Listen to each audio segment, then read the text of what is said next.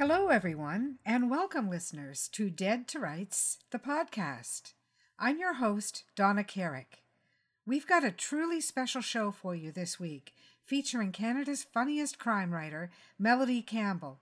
For our readers on the run, we'll also present her story, Dog Trap, a flash fiction piece from 13 Claws by the Mesdames of Mayhem, Carrick Publishing, 2017. And we've got fantastic news to share with you all. Indie publishing is coming into its own this year of our Lord 2018. My evidence for saying this? Well, over the past few years, small press and indie publishers such as yours truly of Carrick Publishing have begun to make a showing in traditional genre and literary awards alike all over the world. In our own little corner of the arts, crime genre in Canada, the headway has been particularly notable. On Wednesday, April 18th, the Crime Writers of Canada held their shortlist events for their highly prestigious Arthur Ellis Annual Awards. For those who may not know, Arthur Ellis was the pseudonym used by Arthur Bartholomew English, who traveled from England to Canada to become Canada's last hangman. We were delighted and honored to learn that our anthology, 13 Claws by the Mesdames of Mayhem, launched by Carrick Publishing in October of 2017, received 4 Arthur Ellis Award nominations. Our heartfelt congratulations go out to the nominees from this fantastic book. In the Best Novella category, Madeline Harris Calway, who writes as M.H. Calway, for her novella Snake Oil. In the Best Short Story category, Catherine Astolfo for her story The Outlier, which was also the featured story in our March 18th episode of Dead to Rights by the same title. So please subscribe now and go back to the March 18th episode to give this great story a listen. Jane Peterson Burfield for her story There Be Dragons. And last, our very own critically acclaimed author, Sylvia Maltash-Warsh, for her story, The Ranchero's Daughter. I can't emphasize enough what it means to a small, quality-driven outfit like Carrick Publishing to have 4 of our authors as finalists for these highly prized awards. I want to take this opportunity to thank the judges, the Crime Writers of Canada, our exceptional group of authors who make up the Mesdames of Mayhem, but above all, our readers. Without you, there is no word. There is only silence forevermore. So please keep reading. I'd be remiss if I didn't also congratulate a few others in this mention. The Crime Writers of Canada Grand Master Award for 2018 will be presented to Gail Bowen. Our dear friend, author Kevin Thornton, has been nominated for the Unhanged Arthur for his unpublished novel, Condemned. Our listeners will already know Kevin from our February 25th episode titled, after his story, Writer's Block. In addition, another friend and former Mesdame, Vicki Delaney, is up for Best Novella for her work, Blood and Belonging. Many of you will already be familiar with our guest today, Melody Campbell, for her hysterically funny series of goddaughter crime capers. But what you may not know is that Melody is also one of the authors featured in 13 Claws by the Mesdames of Mayhem. Before we speak with Mel, I'd like to now read from her flash fiction crime piece titled Dog Trap, which appeared in the 4-time nominated anthology 13 Claws. Dog Trap by Melody Campbell. It wasn't her. Rick knew it now, scrolling through email messages, stopping on the last one. The words were there, purportedly from her, but written by someone else. Now he was certain. The trap had been set, and he had proof. He slumped back in the worn gray swivel chair to think and mourn. On the floor beside him, the small golden retriever puppy whimpered in sympathy. More than a week ago, suspicion had set in. How could he explain it? A different use of words? Not something you could explain to anyone else. But somehow it seemed forced. It wasn't right. He and Tess had been close for months. You got to know someone pretty well writing every day online. It had started innocently enough, in a discussion group about dogs. Before he knew it, they were talking privately by email about everything under the sun. Even though they were only words on a screen, he found himself depending on them for company and sympathy, someone to share his thoughts with. It cut through the loneliness of everyday living. Before long, he was living from night to night, rushing through each teaching day, eager to get home to his computer to see what message she had left for him. Soon, he was obsessed. Almost immediately, he began to fantasize about her. She would be dark-haired, he knew. Somehow he couldn't visualize a blonde Tess. It didn't fit the sultry image he had built in his mind. She would have a woman's body, soft and sensuous, not like the rail-thin college girls who shared his daylight hours. Tess shared his nights.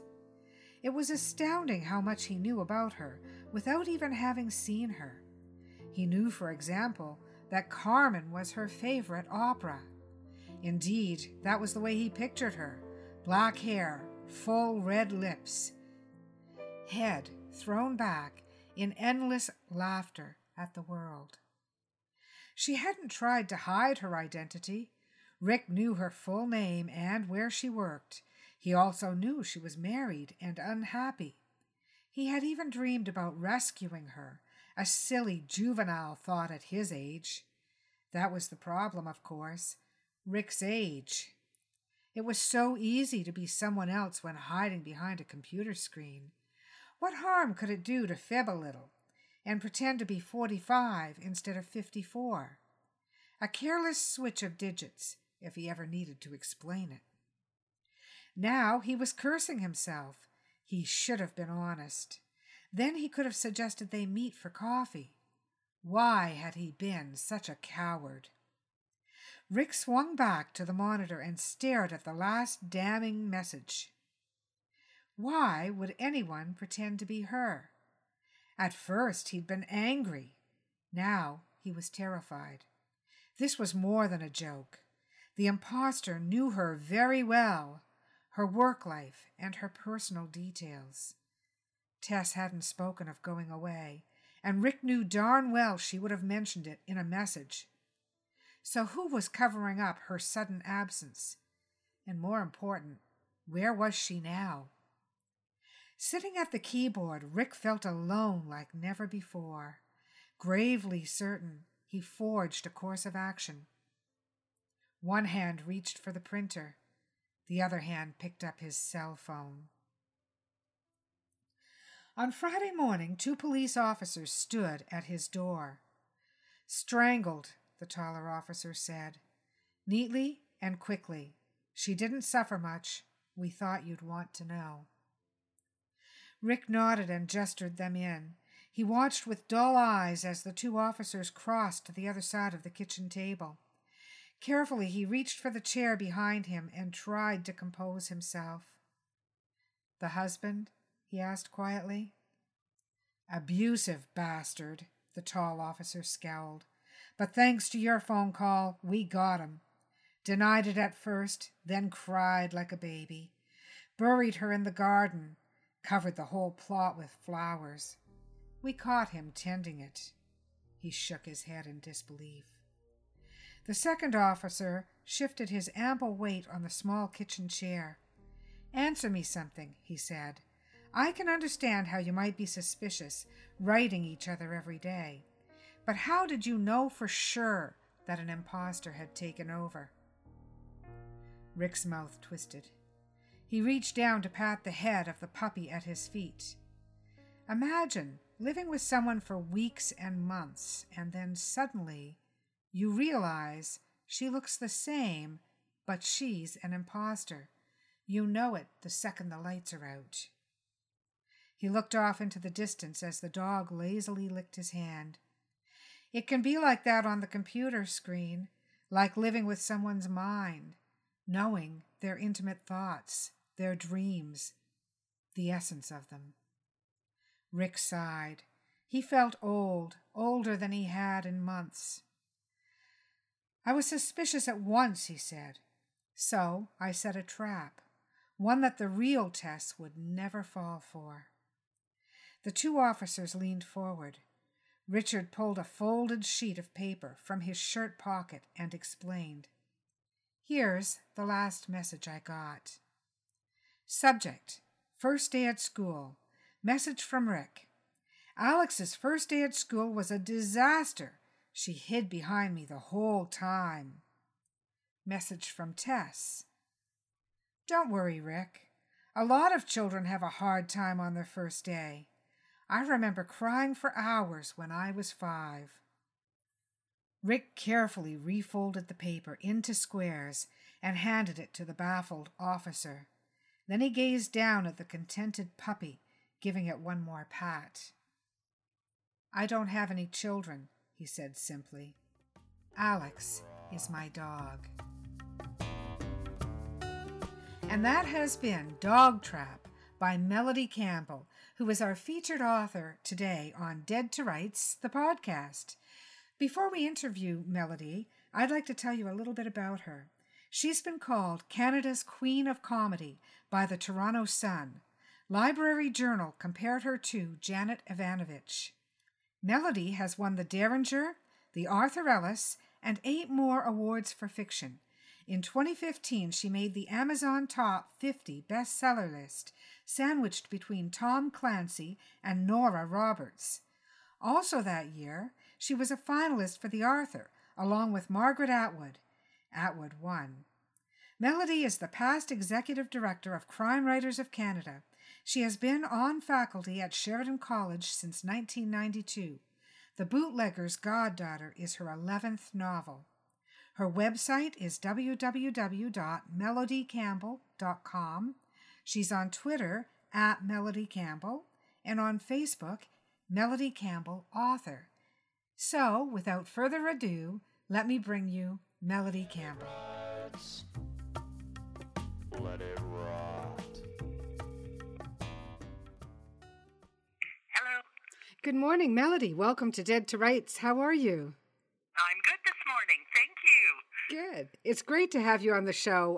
I don't know if our listeners know, but Melody Campbell was the general manager of the Crime Writers of Canada for quite a number of years. And Melody, we worked together on the board for quite a while, didn't we? Yes, we sure did. It was fun years. They were. It was a lot of fun working with you. I was talking with Kathy the other day, and we said the same thing. That was just a lot of fun. We did some good work. Mm-hmm. Yeah, now enough patting myself on the back here. I'm patting you on the back. I did have a few questions I wanted to ask you. I was really thrilled to be able to be at the launch of your latest caper, The B Team, The Case of the Angry First Wife, which was brought out by Rapid Reads 2018. And Dell and her twin brother Dino are summoned by their great aunt Kitty, a retired cat burglar. What can you tell us about Kitty? I think I'd like to give her a series, as a matter of fact. Well, as you know, Donna, I write about the mob. Mm-hmm. I write funny stuff about the mob, actually, satire. Yes. And I had to wait until certain members of my family died before I could do so. Mm-hmm. Which is kind of an interesting side note. Yes, that's a little intriguing. And I've always been challenged by the question, you're supposed to love and respect your family, but what if your family is this one? Mm-hmm. And I think a lot of us have been, certainly those of us who are related to the mob have had this problem, all our lives, is how far do you go? Mm-hmm. And then no further? Where do you put the limit? Well, I think you handled it well by going down the road of humor. I think humor helps to forgive a lot of sins, doesn't it? Well, yeah, what I'm writing is really light and satirical, if anything. So, yeah, we know about the whole really bad side of the mob. Mm-hmm. And I would never want people to look at my books and think this is serious or necessarily has a lot of gravitas to it. But there is that question running through it. So you have people who were born into it, and if you're born into it, you can never really totally get out of it. No, no. That's the thing. So how do you cope? And so in this case, we have Dell, who is short for Adeline, who is maybe about 35 years old, getting on to 35 anyways. And her great-aunt Kitty has been her godmother, and great-aunt Kitty has been a cat burglar. Mm-hmm. And she gets a little turn in life towards the end and decides she wants to help people. Mm-hmm. And especially with all the senior scams going around. Yes. And so she pulls together the people that she thinks will be able to get back at these people who work outside the law. Mm-hmm. In other words, other people who are used to working outside the law. And so she gets justice for those people who can't get it any other way. So she fights That's fire what I'm really with after. She fights fire with fire, right? Exactly. And she develops so some that honor. could be a lot of fun. Mm-hmm. Mm-hmm. And I think my inspiration for that was the A-Team. Mm-hmm. I thought that was a fabulous show. You know, I kind of grew up with it. Yeah, I loved it. I love it when a plan comes together, Melody. I love it when a plan comes together. Exactly. Yeah, and I just thought George Peppard was a wonderful character in that. And so that's kind of the feel I was getting at is maybe a group of misfits. Nothing quite goes the way you think it's going to go. Right. But in the end, they get justice. Okay, so they're actually working towards some kind of redemption with their good intentions. Yeah. That's exactly it. Mm-hmm. Yeah. And I mean, you've got they're this. taking risks along the way. Yes, because that's who they are, and you don't change your essential nature. You can change what you do with your nature. But you've got this theme running through a lot of your work, the Goddaughter series. I shouldn't say all of it because you've got multiple genres on the go at any given time. But the Goddaughter series, which I really loved, Bootlegger's Goddaughter, the Goddaughter Caper, the Artful Goddaughter, and the Goddaughter's Revenge, and the original, the Goddaughter, they established you, I think, in my mind at least, as Canada's funniest crime writer. What was well? I think you've already touched on the basis for the series, haven't you? And but what made you decide to go down the road of actually developing it? Now that's interesting. Why did I do that? I think again, I was trying to come to terms with some stuff in my past.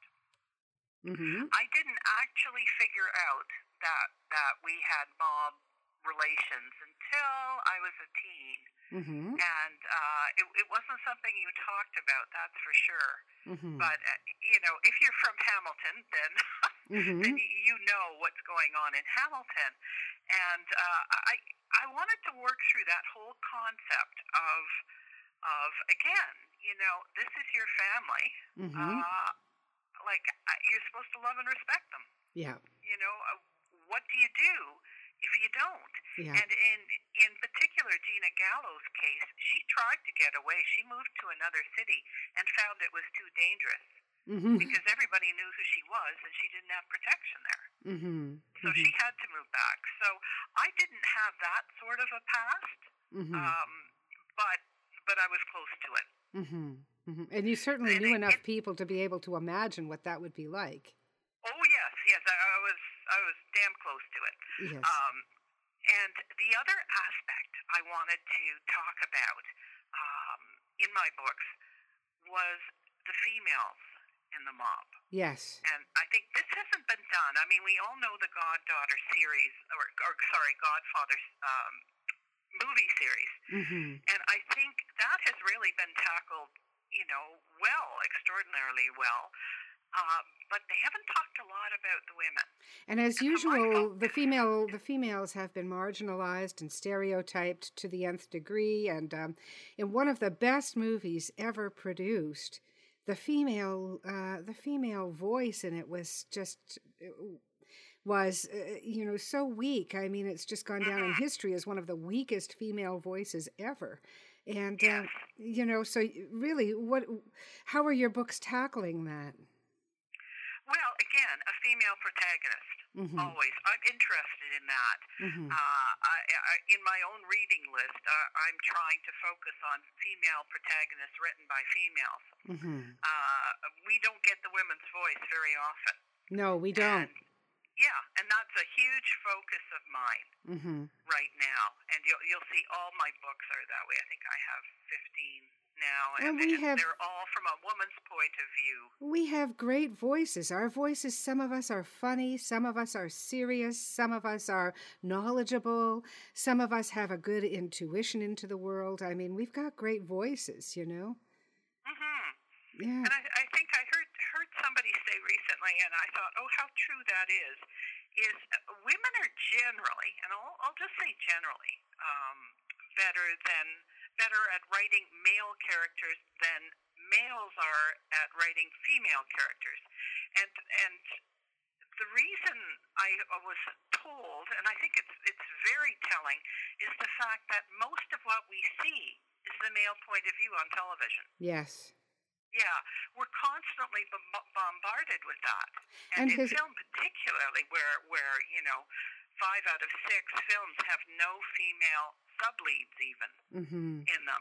So women see the male viewpoint. I don't have to turn to a guy and ask how he thinks, because I see it on television and film all the time. And not only that, we see it on their faces. We are used to watching the male roles historically through thousands of years. We're used, even in the home, to watching the male reaction to things and to taking it into consideration in everything that we do and say. But men really don't have that kind of, and I don't fault them, it's just that the world must change. They don't have that kind of intuitive response to our feelings or thoughts or desires, you know?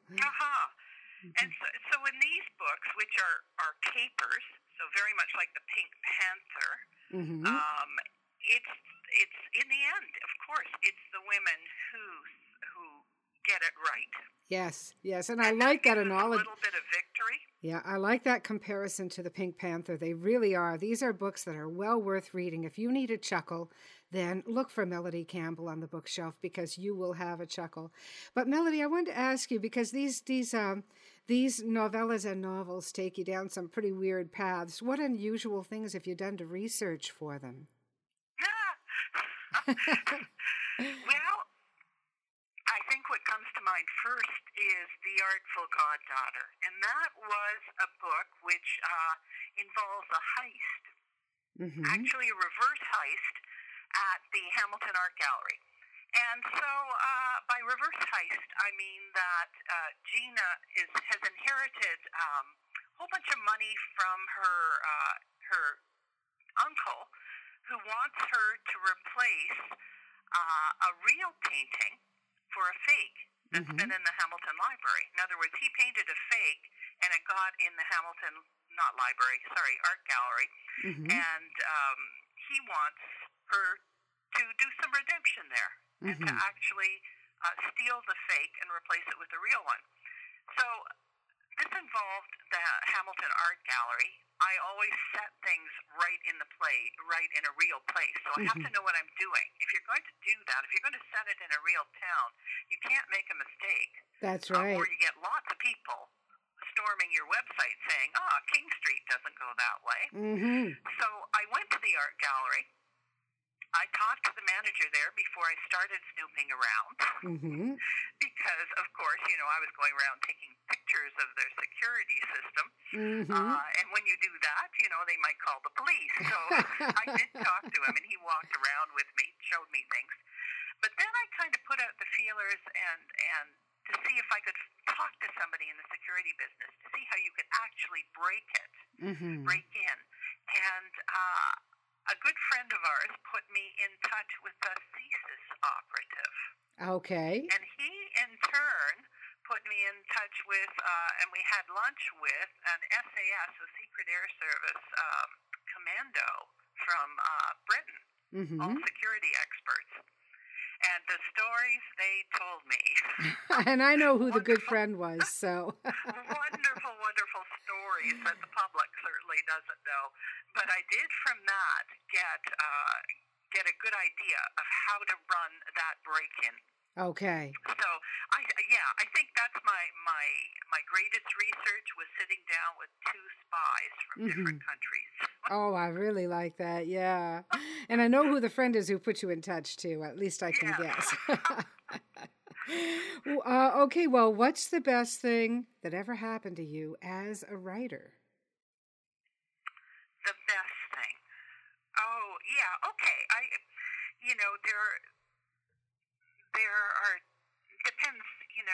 It's not money. Let me put it that way. No, I knew it wasn't money. Then I'll tell you, I was prepared for the worst thing Oh, question, not the best thing. oh, But okay. I Well, do have a we'll couple of get best there. things. We'll get there. Hey, we can be flexible. Yeah. What's the worst thing that ever happened? Okay. Yeah, the best thing.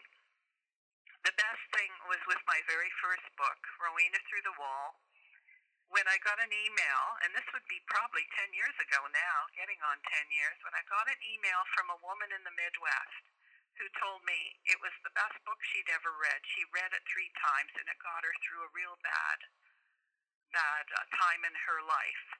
And would I please write more? Wow. And I Wow. think I cried at Yeah. that.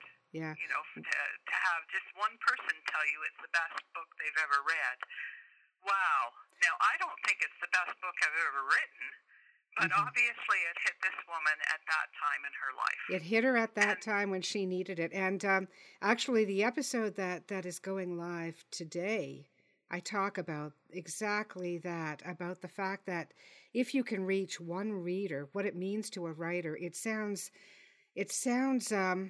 as if we're making it up, but we're really not. No, Yeah. it's that one person to make a difference to one person through something you've written is just magic. Yes, to a it writer. really is. It really is. And Mm-hmm. well, I'm going to ask you about the worst thing that ever happened, but then right after I want to talk to you a little bit about Rowena, since you've brought her up, because she's quite different too.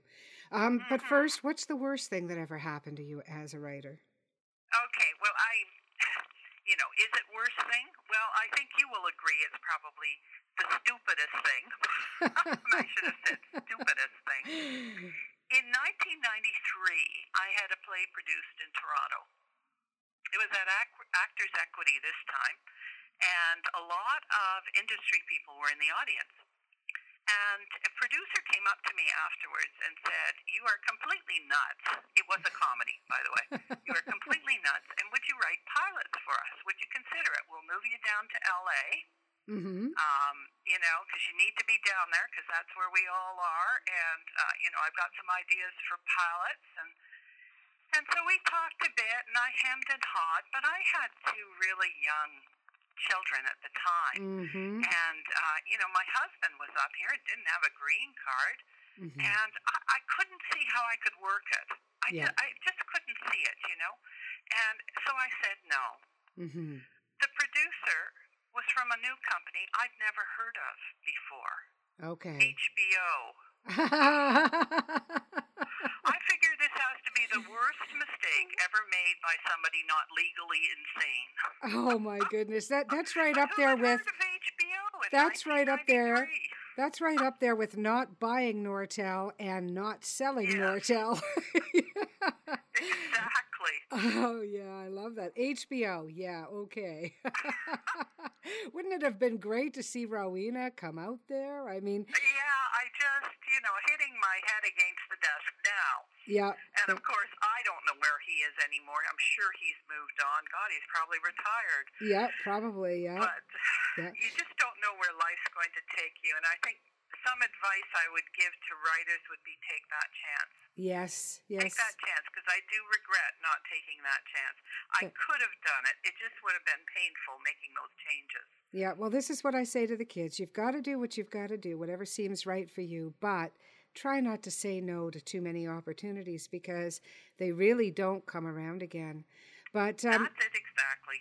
I've been talking to our listeners a lot about genres. I mean, our listeners know that I love crime genre, but there aren't many genres I don't love, and you cross a lot of genre boundaries. You've got a sexy, best-selling Land's End trilogy, which features Rowena, and the titles are Rowena Through the Wall, Rowena and the Dark Lord, and we're going to talk about the Dark Lord too at some point. Yeah. And Rowena and the Viking Warlord, which takes readers into a bodice-ripping world of fantasy and time travel. So tell us a little bit about Rowena, how she came to take a nice lady like you into such a raucous romp, and then when you're done, tell us about the Dark Lord. Okay. Well, it's not what you think, and this is amazing how this will happen. I guess I've had 24 crime short stories published. I'd won about 6 awards by the time I started to write Rowena. And here's how it happened. My mother was in the hospital. She was the 38th time in 3 years she was admitted. She was dying, and she was in for 7 weeks. And as the news got worse and worse, I remember looking at the hospital wall of her room and thinking, if I could walk through that wall into another world right now, I'd do it. Yeah. It was just so sad. And so I picked up a pen and I started writing the world. Mm-hmm. And I wrote an awful lot of it at her bedside at night after work. I would go to the hospital and I'd just start writing because she wasn't with me. Mm-hmm. So I just started writing that. Mm-hmm. And I chose the wackiest adventure I could think of walking through a wall and what would happen on the other side. Mm-hmm. So I picked a medieval world very much like say, southwestern England in the 4th century. Mm-hmm. That's what I'm really aiming at. And, well, of course it's funny. Yes. I mean, that was the point. That's got to be a key element of it, for sure, yeah. Yeah. What I was really doing was a spoof of Outlander. Mm-hmm. I read Outlander and I thought, great book.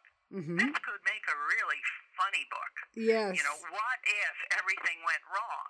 Yes. What was the funniest thing that could happen if she walked through that wall? We were big fans of Outlander, so I know exactly what you're talking about. Yeah. Yeah. So Outlander, of course, was sort of the gravitas bodice ripper. Mm-hmm. And so I thought with mine, especially the first book, I would really play this. And she rips her bodice in every scene.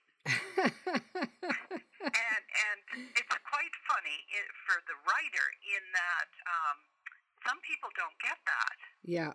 Like, to me, it was so obviously a spoof of the bodice ripper. Mm-hmm. And yeah, there goes another one. She goes through 5 dresses in the first 5 days.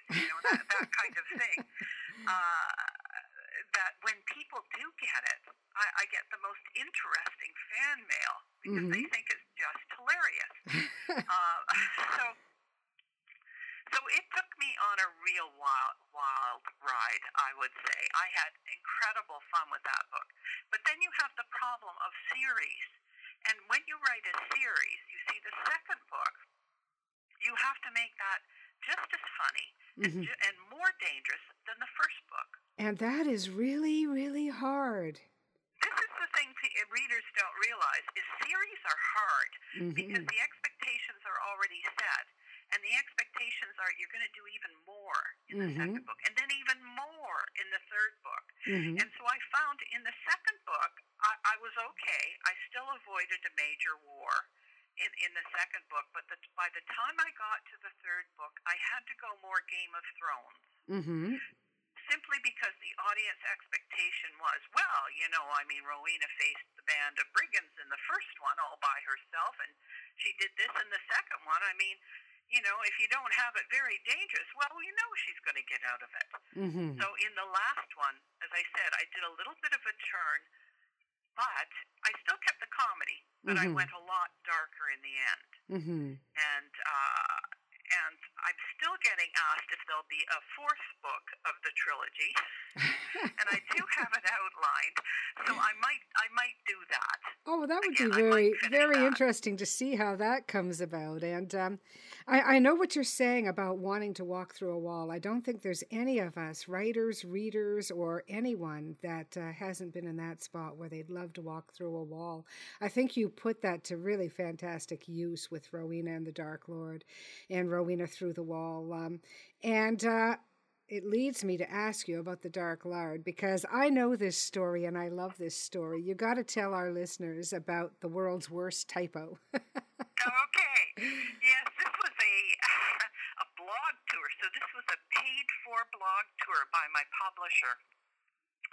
And I think I was appearing in something like 23 spots across the U.S. and in some magazines. And all paid for. And the very first one that came out, there was a typo in it. So a big advertisement for Melody Campbell's, second book in the trilogy, Rowena and the Dark Lard. Oh.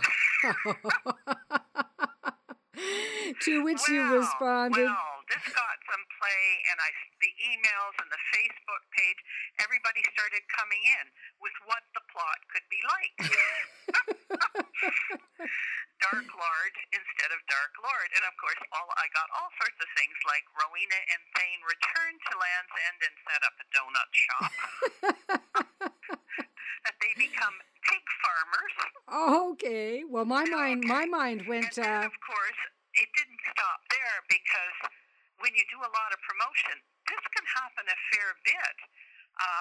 And when my second, I guess it was my second standalone came out, which is a sci-fi space opera, codenamed Gypsy Moth. It's about a girl who runs a bar at the frontier of outer space and is also a spy. And when that book came out, the name was codenamed Gypsy Moth, but somehow in some of the promo, they forgot the E in code name. So it was cod name, Gypsy Moth. Wow! Oh my goodness, you wouldn't believe the puns that people came in for that. God. Now that one I hadn't heard. That's great. I do know the character, though. Oh my God. Well, it's been great fun. And of course, these are all comedies, so... Yeah, so at least it plays well to the comedy audience. That's right. Yeah, but it did get some play. As I say, it may not have advertised the book the way I wanted it to be advertised, but some people remembered the name. Yeah. Well, I certainly have always remembered Rowena and the Dark Lord. I've never forgotten that, so I think it works. And thank God you are a comedy writer, because it works well, Yes. Now, I want to ask you, as a writer, what was the best piece of advice you were ever given, or what advice would you give to others? Okay, I think the best piece of advice I was given is write the first draft. Don't stall. Just write it. You can't fix what he wrote. Yeah. So write your first draft. The advice I would give to somebody starting out, and I certainly do this a lot because, as you know, I've taught since '92, taught writing since 1992 at Sheridan College, is, and a lot of people aren't going to like this, but it's if you want to be a writer, it has to be the third most important thing in your life. Yeah. After family, after your day job. Yes. But then next. Yes. Thank you. Because writing takes time. And writing novels particularly takes so much of your spare time that it's got to be important to you. And these are the people that you are competing against, is people who do make it the third most important thing in their life. And thank you for being very honest about what its position is to real writers, because there's just so much romanticism around throwing away everything and dedicating yourself completely to your writing. What are you going to write about if you have no life? If you've never had anyone that you loved, if you've never had a job that you could do to contribute to society and to your own upkeep? I mean, what are you going to write about? And besides which, it's just nonsense. It's total nonsense to think that you're not going to have to support yourself at some point as a human being on the planet Earth. Yes. Well, even back in the good old days, Howard Engel told me that he wrote 5 best-selling books before he could quit his day job. Yeah. You know, that's 10 years of writing before he could even think of quitting his day job. Yeah. And that was in the good years when we made twice as much money. Yeah. So, you're going to have to work. Unless you are lucky enough to have somebody to support you. Yes. You're going to have to work. And so we do our writing when everybody else is watching TV. That's right. Yeah. Or sleeping. You know, for years, you know, when I was working full time, I had a family, you know, so I wrote from basically 8 until 11 every night. Mm-hmm. You know, that's when I wrote. I wrote on weekends. Yeah. And when everybody else was watching TV, I was writing. I was a Sunday morning writer. I would get up at the crack of dawn and I would write till noon. And, my kids have always been early risers. So they would get up and they'd be walking around and getting things around me. And I just learned to have blinkers during those hours. And they knew that I wasn't going to engage with them during those hours. And then at noon, I would pack it up and try to be a mom and, try to engage and be part of life, But I've gotten through entire full-length novels that way. Yeah. I got my start writing comedy, as you know. I was a stand-up and wrote a lot of stand-up. I did it more for other people. That's why your timing is so good. I had a syndicated humor column for a while, and that had deadlines. Mm-hmm. Every 2 weeks I had to produce a piece. And I remember locking myself in the bathroom with the kids on the outside pounding the door, and I just sat on the floor and wrote my deadline column. So that's been my training. I've done it all my life. Yeah. I've written all my life, and it really has to be important to you. Yes. Don't go to the gym anymore. I gave that up. It's pretty obvious I did. But, that's time. Mm-hmm. I have to spend writing. Mm-hmm. Mm-hmm. Exactly. It does. It takes the hours. It really does. Now, life is really, I think, this is my theory about life, and let's see what you think about it. I think if anyone doesn't have a passion in life, something that they really love, whatever it is, then it's a long, hard, dreary life. I think it's so important to be passionate about something. Even when you have people that you love, life can be, as my mother used to say, life gets tedious, Yeah. But when you bring that passion into it, and you can focus on that, it makes a huge change. What's important to you right at the moment? What are you working on, and what's churning your butter right now? Oh, okay. Well, right now at this very minute, I'm going, because my publishers asked me if I'll write YA. Mm-hmm. So young adult, and they have a young adult line, and as you know my stuff, it's pretty adult. Yes, yes it is. Yeah. So this is going to be very interesting for me. From the point of view of my series, The Goddaughter Does Vegas is out next year.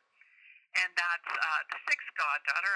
I've received storming emails to my website saying, but you didn't let Gina get married in the last book. Oh, you foiled it at the last minute. And people don't like that. So, of course, I had to write, another book. And I think people will be pleased with that one. Mm-hmm. I have another romantic comedy coming out, and it's called The Italian Cure. Okay. It's about a girl a woman in her 20s who has just broken up with her longtime boyfriend, and her aunt wins a trip to Italy. Mm-hmm. So it's a fun trip to Italy where everything goes wrong until the end. Okay, so another caper with travel. Yeah, exactly. Mm-hmm. And so that's just at the publisher, going to the publisher this week. I think the interesting thing about these different genres that the average reader doesn't know is we don't necessarily choose exactly what we're going to write if we're with a traditional publisher. Mm-hmm. And here's how books happen. Your publisher says, we've talked to a few people, and they're telling us they want lighter things for the Rapid Read series. Mm-hmm. And so anyways, we want a few romantic comedies, so we slotted you in for September, and we need it by June. and I said, I'm a crime writer. Wait a minute, over here.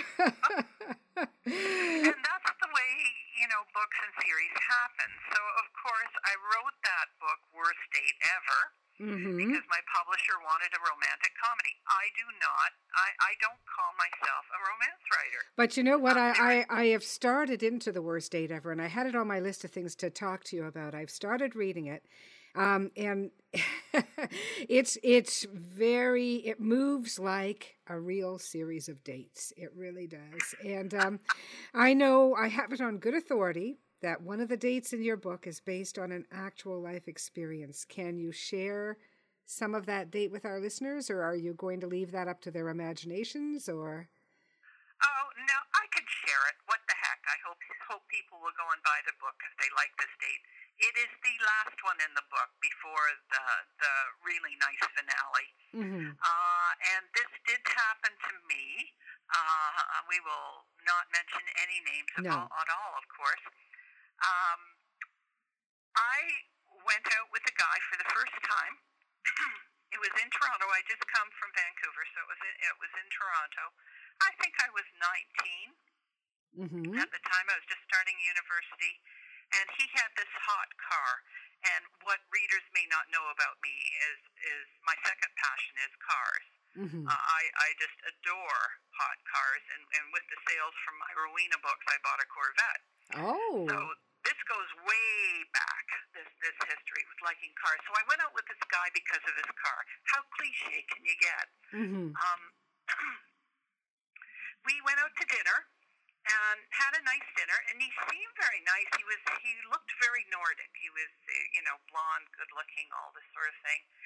And we were getting back in the car, and I thought, oh, okay, maybe he isn't a loser.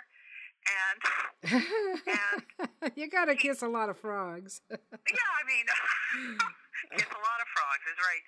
So I thought, this could work. Finally, this could work. And so he opened the car door, and I get in. He went around to his side, and he just got in the car, and police cars started screaming up behind us, and there was a megaphone, and one of them opened the door and screamed at him to get out of the car, and they threw him against the car. The whole car shook, and he's yelling, "I'm clean, I'm clean." That's what you want to hear your date say. I'm clean, I'm clean. And of course, I'm in the car just shaking, but I'm shaking for two reasons. The first is the fact that we're all going to be taken down to the police station, which is exactly what happened. Mm-hmm. And I had to explain that this was a first-time date, and no, I didn't know him, and of course they lectured me about how bad he was, and this kind of thing. Mm-hmm. Couldn't wait to get home. But the second one, which isn't in the book, of course, is the fact I was terrified they would relate my last name to a mob family. Oh. And would think I actually was involved. Mm-hmm. Mm-hmm. And luckily they didn't, because Good. my last name is not Italian. My mother married outside the family, Mm-hmm. outside the Italian community. But the whole time I was there, I was like shaking. Oh shit, what's going to happen now if they find out who I really am? Oh my God. And you just a sweet, innocent 19-year-old and worried that they're going to find out who you are. That's right, yeah. I was always so sweet and innocent, wasn't I, Donna? Oh, you were. For as long as I've known you, Melody, for as long as I've known you, you've been sweet and innocent. Yeah. Well, I often think that maybe one of the reasons I write comedy is because there's this darkness in the past. Oh, I'm sure of it. Alec and I have a firm that belief comedy that... is tragedy fairly averted. Yes. Comedy, I think the root of all comedy is tragedy. And it's a way of coping with darkness. That's really well said. I believe that, I would say that comedy is tragedy carrying on anyway. Just kind of carry on regardless, like the Carry On Gang, right? You have to find a way to cope, and that was my way to cope. Yeah, I really do believe that. Now, I need to talk to you a little bit about the business of writing, because it is one of your biggest fortes, and it's something that I know you can share with our listeners and really help them out. What one thing can you tell new writers about the business of writing? The first thing is that publishers buy what readers want to read, not what writers want to write. I think that is the thing going in that shocks and makes sad my students. Mm-hmm. Is that, if you want to become a best-selling author, and they all do, then you really have to write what publishers want you to write. Mm-hmm. And that means maybe writing genres that you don't want to write and in a way that you don't want, and you have that choice. Mm-hmm. If your goal is to become a best-selling writer, then maybe you'll do that. Mm-hmm. If you want to write for your own pleasure and write the things that you want to write, then your audience will probably be smaller. Mm-hmm. And that's okay with me. Mm-hmm. That's what I want. I've been told by my agent and by one of my other publishers that I really should be writing thrillers. Mm-hmm. If I would write serious thrillers, they think I would be up there with some of the really big names, and I don't want to write that. Mm-hmm. I can't. I mean, they're very good at it. I think that's not the sort of thing I read. Therefore, it's not the sort of thing I want to write. Mm-hmm. Mm-hmm. And what you're saying ties into a mutual friend of ours said that the first thing that a writer needs to do is understand what their goal is, what it is that they really hope to accomplish with their work, and then govern yourself accordingly, basically, because, if you want, as you say, a bestseller, you're going to write a bestseller. You're not going to write something else. Uh-huh. And if you are an artist, like I've always considered myself to be a bit of an artist, I know that's a conceit of mine, but nevertheless, it's who I am. And if you're like me, you're going to write according to your muses, and devil take the hindmost. That's what you do. But you have to understand who you are and what your goal is, and if you can do that, you can be at peace. I have been fortunate. I mean, most of my books are Canadian bestsellers. Mm-hmm. To get on the New York Times list, that's a different thing altogether. Yes. I think, and that's what I'm talking about is to really be one of those 9 writers, only 9 in the world who made more than $1 million last year. Yeah. You've got to really hit what the readers want to read. Yeah. And in my case, I do kind of loopy, caper comedies, and that's not everybody's taste. There are a lot of people who don't like humor in writing. But it's a niche. It's a bit of a niche or a niche. I'm not even sure how you say that word, but however you say it, that's what it is. Because there are not a lot of comedic crime writers in this country, so you do have the chance to stand out. It's kind of big fish, small pond outcome. I know it's not what you start out trying for, but that ends up being the result, because I don't know many Canadians who like anything funny who don't know Melody Campbell. Oh, well, thank you. So it's a difficult thing. I mean, any comedy writer will, we get together at bars and we just whine because it's not appreciated. The tragedy comes to the fore. If you're writing comedy in fiction, you're expected to do everything everybody else does. So you've got to have a great plot, good characters, excellent dialogue, motivation. Mm-hmm. You're writing a really good book, but on top of that, you're expected to be funny too. Yes. I mean, it's hard, and you don't get paid any more for doing that. No. And it's also risky. Mm-hmm. Because the thing with comedy, and certainly from my stand-up days, I remember this well, is whatever you do, somebody won't like. Mm-hmm. The Rowena stories, they basically are a spoof of bodice rippers. If you loved bodice rippers, you might take offense at that, because I'm using the thing you love to kind of make comedy out of. But that's kind of what comedy is, isn't it? It's taking the things that we can all attach to. In comedy is risky. Yeah. And good comedy cannot. Forgotten the question. Yeah, good comedy simply cannot skirt the things that we attach to. I mean, you can be as funny as hell, but if nobody can attach to what you're talking about, then it drops like a bomb. I mean, it's got to be attaching to the things that we all know and love and are familiar with, and that's how it hits its mark. Now, somebody called me the Burnett of crime. And by that, I think they meant that my comedy is mainly situational or wordplay, not sarcastic so much. Mm-hmm. I don't make fun of people in my comedy. No, you don't. You've got a very light touch. Well. So it's good-natured comedy. Mm-hmm. Mm-hmm. You do have a very light touch. I can't imagine anybody would take... Well, you just never know. I can't imagine, though, that people would take offense or do anything other than just enjoy your books. I mean, they're great fun. They're really great fun. Thanks. Yeah. Well, it's funny because you've just reminded me in this kind of obscure way the mind goes of one of the early reviews of Rowena. I've been very lucky. I think there's 90 reviews on Amazon and it's got a 4.2-star average, so it's done well. But I did get a 1-star review early on, and it was from a woman, and the title of the review was Smut. and she said, "This book is smutty." She said, "It's smutty in the beginning, and I read it to the end, and it's all the way through to the end." I love it. Well, of course, I was appalled because, I mean, it's considered hot romance, but it's not even near erotica, and my kids don't even think it's R-rated. So I was appalled. Guess what happened?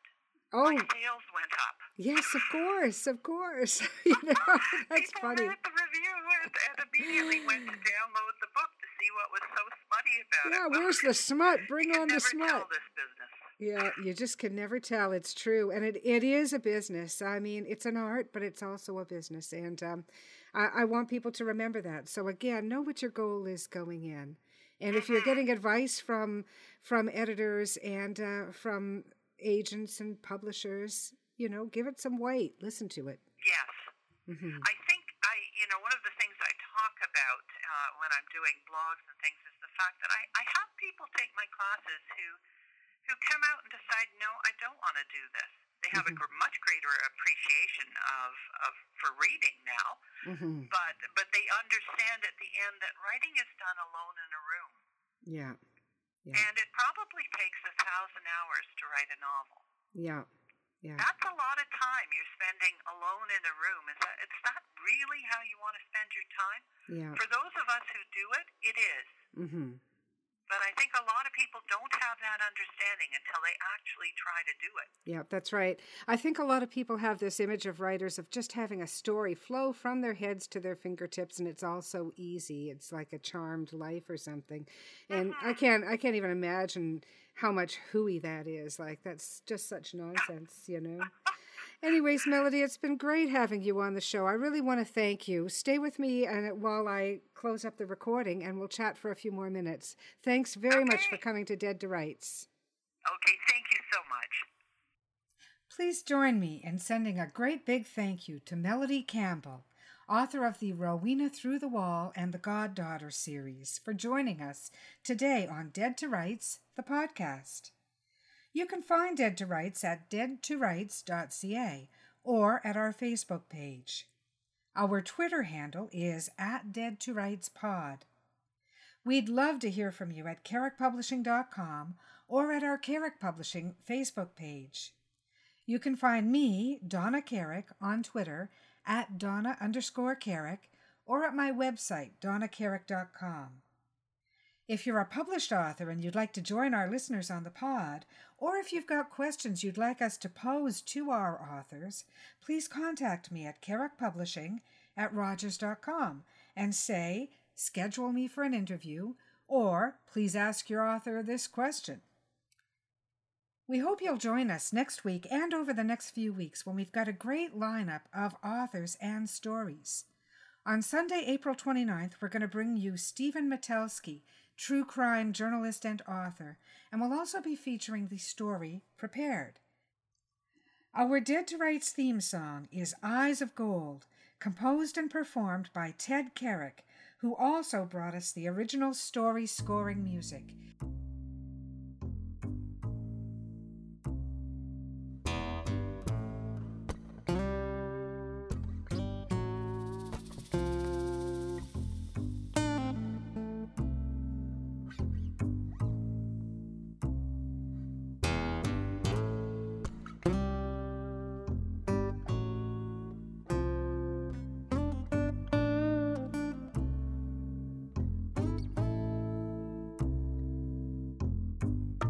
a dusty road, a man alone. His vital signs go on hold, and I don't know what you've been told, but the years have turned my eyes gold. And I told you what you told me, we'd never be in the same boat for free. Yet it rides, let it rock.